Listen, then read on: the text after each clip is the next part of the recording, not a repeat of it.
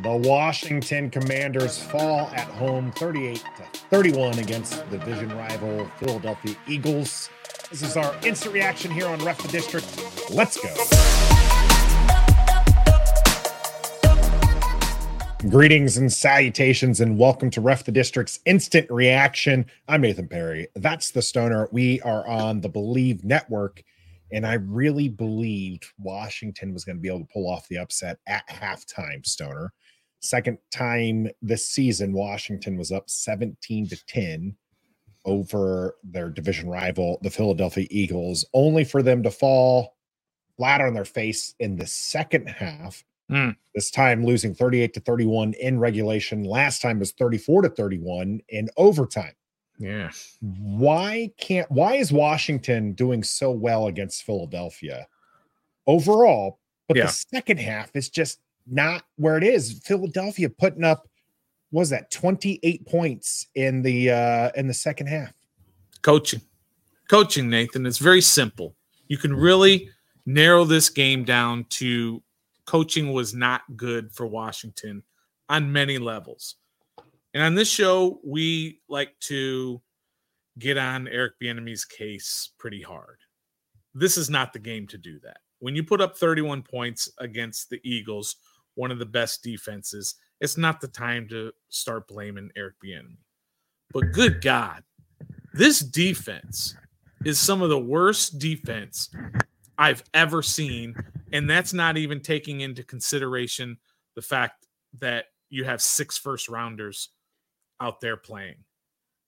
It's just, you can't keep doing this week in and week out and week in. I mean, they only gave up 14 last week, but that's the Giants. The Giants are a pathetic offensive team. You can't just keep giving up 30-plus points every single week. Not in the NFL. I don't care if you don't have any first-rounders on defense. Yeah, there's plenty of teams out there with a heck of a lot less first-rounders doing a much better job on defense. Washington giving up 38 today. I mentioned 28 in the second half. They've given up 30 or more points 5 times this season. How many games have they played? 8 games, Stoner. 8 games, and 5 of them, interesting enough, not all of them losses. They won the Broncos game. They've lost every other one of those that they've given up 30-plus points. And the Falcons putting up 16. Let's see here. 16 for the Cardinals, 14 for the Giants. So you're talking about Tyrod Taylor, Desmond Ridder, and Josh Dobbs. That's who you're holding down. And they're still putting up 2 touchdowns at least on you. And that means you're giving up 30 points on 5 games, and you're giving up 2 touchdowns at least on the other 3 games. That's absurd.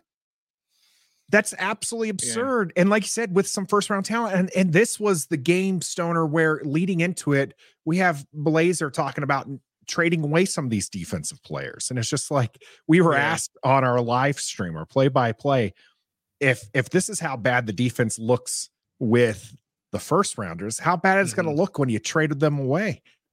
How bad is it going to look when KJ Henry and Andre Jones, a 5th and 7th round picks, are in there for Chase and Montez come next week against New England? How is that going to look? You're exactly right. And what's crazy about this year is that they just can't seem to put a full game together. When you have the defensive performance from last week, the offense was incredibly bad. And then when you have the offensive performance in these 2 games against the Eagles and other teams, the defense falls apart. I mean, there were 2 punts for Philadelphia, their very first drive, and then they had one in the second half. Now, Washington only had 2 punts as well because their offense was playing pretty well.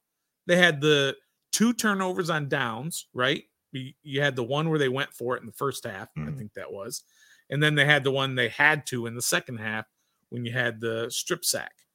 The only sack of the day that they gave up, by the way. They were actually 0 for 3 on 4th down conversions, so 3 turnovers on downs for Washington. I can't even remember what the other one was. I have to look that what one. Was the – I don't even remember what the other one was. But basically your offense was humming. Your offense was really well. So, again, this is not the week to get ticked off at Eric Bieniemy. even though the run to pass ratio is still just way out of whack. And we'll talk about that. And it's fair to talk about that. But you have to put it into context, because you saw, especially in the first half, it was screen pass, bubble screen, short pass, quick slant, quick outs, all of that. And that's why that's an extension, as you always talk about. That's an extension of the running game. So you kind of give him a pass for that. But these numbers, it's just too much. He had 52 pass attempts. He was sacked once, so that's 53. And he had 2 scrambles, so that's 55 dropbacks that he had. And they ran the ball 14 times. I mean, we had a very successful day. Sam Howell had a very successful day. I mean, and that's why I think, like, yeah, we can critique it. We probably will on tomorrow's day after reckoning, after we get a fresh set of eyes on this, right? Yeah. But I mean, that for all accounts, the offense was very successful outside of, by the way, those the fourth one that you're misremembering. You're not recalling, rather. Yeah. I'm surprised you can't, because we were screaming, not like this. Terry McLaurin, back-to-back drops. The back dropped it on, hits his helmet on 3rd down. Not the best pass, but very catchable. Yeah, you're right. 4th down. You're right. Not the best pass, but very catchable, right in the bread basket. Terry McLaurin just drops it. That was your other one. So you mentioned the other 2 being aggressive in the first half and then having to go for it. And the botched call there. I'm going to call it what it is, Stoner. That was a botched call. As Jahan Dotson. Right, let's talk about it. Yeah, Jahan Dotson comes down with the ball. They call it a catch. Darius Slay's injured. During him getting tended to and walking off the field, they decide to call it incomplete. Right. It's at 2 minutes and 5 seconds, Stoner. Right. I don't know what happened that they decided to overturn it, because there's no reviews from up top that should be happening until we hit the 2-minute mark. That reversal forces Ron Rivera to have to call a challenge. And I'm saying have to. There's no, I don't understand. I would not. We would all be out for his head, Stoner, if he doesn't challenge that, and it's 100%. 4th and 5, and we're having to go for it anyways. We lose a timeout because the way it works is they didn't get a clear shot at it. Jahan Dotson caught that ball. 100%. And 100% he caught it. But also, Nathan, I will give them just a slight pass. Not that they overturned the call on the field, because an official had to come up and say, I had a better angle and I saw it hit the ground. Because the guy who called the catch originally cannot then just say, you know what, I'm changing my mind. Yeah, wave it off. Somebody else had to come in and say that. Now, if Slay had not been hurt, because that's when the official had time to come in and change it, if he had not been hurt, the clock would have gone down to the 2-minute warning, and they still would have changed the call, right? Because the other official still had time to then come in and change the call. However, now I don't know what the rule is, and maybe you can tell me on this. If it is then at the 2-minute warning, would that be an automatic booth review, or would Ron have to use a challenge on that? Should have been. So let's say it went down to the 2-minute warning. Slay doesn't get hurt. It goes to the 2-minute warning. Then they overturn the call. Somebody overturns the call. Would then that be a booth should review? Because it's two I know we all always say under 2 minutes, but it's, I believe, at 2 minutes. It's 2 minutes and under there. But it wouldn't have changed. It wouldn't have changed. There was nothing you can do if that was called a catch like it was, and Serrani was the one to throw the flag. It's not getting overturned. Either way. What I saw was him cradling it, but because you can't see whether or not it did, it's like it could or it could not be. But Washington didn't lose by, that call. They didn't lose by Terry McLaurin's 2 drops. It's just shady. We talk about how bad this defense was, giving up 28 points and 38 points over in the second half, 38 points overall. The defense did have 2 great outings in the goal line stance. They got the ball twice by fumble recovery, but I mean, that was also them getting in trouble, right? All the way down to the goal line and needing those fumble recoveries to stop this from being a 50 burger. Yeah, it would have been. Absolutely. And I get AJ Brown he's nigh unstoppable this season.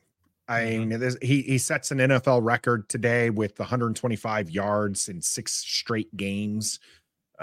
First player in NFL history to do that. And they stuck Emmanuel Forbes out on him again. I don't understand the reasoning behind that. Yeah. You're trying to you're playing one-on-one, and I get trusting your guys, and not Montez Sweat, but Benjamin St-Juste was doing what he could. And that one touchdown grab AJ Brown has, there's maybe 3 guys in the world who make that catch. 100%. Okay. And he just happens to be one of them. Yeah. But Jalen Hurts is banged up. He was hobbling all game long, and he throws for 4 touchdowns against this defense. Yeah. And they just didn't have an answer for the Eagles the second time this season. Philly couldn't run the ball on this defense. They ran the ball 22 times for 59 yards, which is a 2.7 yard average. And that includes the touchdown there at the end when they had the fake tush push and ran it outside, which was a brilliant call, by the way. Out-coached there with a brilliant call by Philadelphia's offensive coordinator, Brian Johnson, would you like to be a head coach? Just asking. We might have a position opening. Yeah, there may be a position open for a head coach. But I'm just the coaching decisions overall, defensively, like you said, some of those with Forbes out there. But we do have to put a lot on this vaunted defensive line that couldn't get home on Jalen Hurts. They just couldn't get to him because and most of the time that we noticed, they were just rushing the 4 guys. And Jonathan Allen, you hear him say it every week. He says, we should be able to beat our guys no matter what, us four first rounders. And they're just not doing it. And so that's on them. That's not on coaching.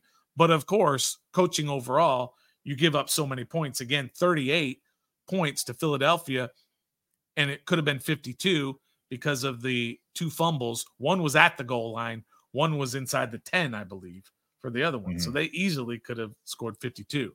But I do want to ask you about this, Nathan, about when they did not challenge the call in the first half on that Devontae Smith catch. Everybody in the stadium knew that was not a catch. And Ron did not challenge it. And this is the same thing that happened last year, if you remember. Same player, Devontae Smith, had a play on the sideline. He did not catch it. But Philadelphia, being well coached, gets up to the line and runs a play. And I think Jalen Hurts kind of ran around a little bit and then threw it out of bounds, and it was 2nd and 10. That's way better than losing the challenge and going all the way back. Yeah. They don't really care what happens on that play. They just are well coached to get up there and snap the ball. Even kneel it, for crying out loud. You might want to do that. Do anything to avoid out-coached. It. Yeah. That's being out-coached. And Ron has been out-coached all year for 4 years. But here we are. I'm sure we're just going to have to deal with it for 9 more weeks. 10 more weeks with the trade deadline is 2 games away. And again, the big talk here was this: Washington was going to determine whether or not they're buyers or sellers at the trade deadline based off of this game. Yeah. And after this result, what do you think they're thinking? Well, I'm going to get in trouble for saying something like this. But first of all, I don't think this one game should decide whether they're going to be buyers or sellers. They have 5 more bad losses, though, to look at, but sure. Right. But I don't think that a lot of people are saying you're going into this game, and if you win, you don't sell. And if you lose, you go ahead and sell. I don't think that should be the case. If you're going to sell, sell. If you're not, don't. But this is going to sound really, really dumb. And I'm a dumb person, and I understand. But at 3-5, with 3 winnable games coming up, and I understand this is Washington, and we're not that good in all of that, but they're still winnable games. You could be 6-5 in a month from now, in 3 weeks from now. Oh, I mean, we said that after the last Philadelphia loss too, right? We're like, hey, these are winnable games. Right. You get back and you host Philadelphia and you've got a winning record and all this is good. I'm not insane. They have to perform. Right. 100%. I'm not insane in saying that they're going to win these games and be 6-5, or they're good enough to be 6-5. I'm not saying that, but it can happen. And we have to take this and look at it from that kind of stand back a little bit and say, you can beat New England. You can beat Seattle. Seattle's a good team, but they're not great. You can beat the Giants. Okay. Those are 3 winnable games and you're 6-5 and you're back in it. Can they? No, I don't have any reason to believe that they can, but it could happen. Bad teams win all the time. Sure. That was our mantra going into this game when people are like, can Washington win? Hey, any given Sunday. Yeah, that's right. You know, you never know what's going to happen. Division games. And for this particular game, what does Washington have to do differently? You have a quarterback who throws for nearly 400 yards and 4 touchdowns. You average 5+ yards per carry on the ground. You win the turnover battle. You win the possession battle. You're 7 for 12 on 3rd down. Jesus. Like what do you got to do? You're right, Nathan. Those numbers are staggering. All those numbers that you just gave, that you win the turnover battle, you win the yardage battle, you win the time of possession. You offensively, you were so good. All of that stuff should add up to a victory. But you're my 2 God, for 2 in the red zone. 7 of 12 on 3rd down conversions. You were 0 for 3 on 4th down conversions, but still, all that numbers should add up to a victory. But the defense could not stop Philadelphia, period. They could not stop them, and that's where the entire blame goes for this. But I will say, Nathan, we did talk about the run to pass ratio again, and we'll dig deeper into it again because the numbers are staggering how much they're throwing the ball. In this game, what did we say? It's 55-14, 56-14. That's insane. That's an insane number. Here's something that Mitch Tischler put out on Twitter after the game. This is a staggering stat. Whenever a team drops back 40+ times, not 50, Nathan, 40+ times, do you want to know what their winning percentage is? Probably do you want to guess? One this season alone? Or no. In the history of football. History of NFL? Well, since 1940, since the modern era of football. And 10%. We're talking about, I'm going to give you how many games? Over 5,000 games or 5,000 times that a team has dropped back 40+ times.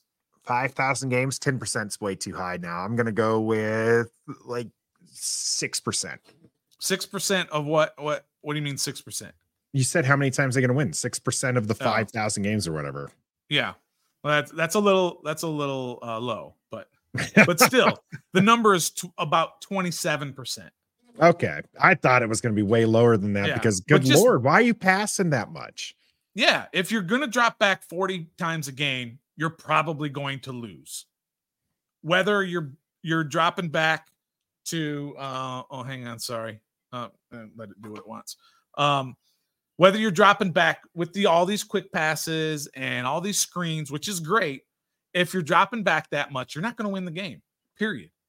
It's historically proven. You're talking about 5,000 games sample size. We're not talking about this year, 2 or 3 games, 5,000.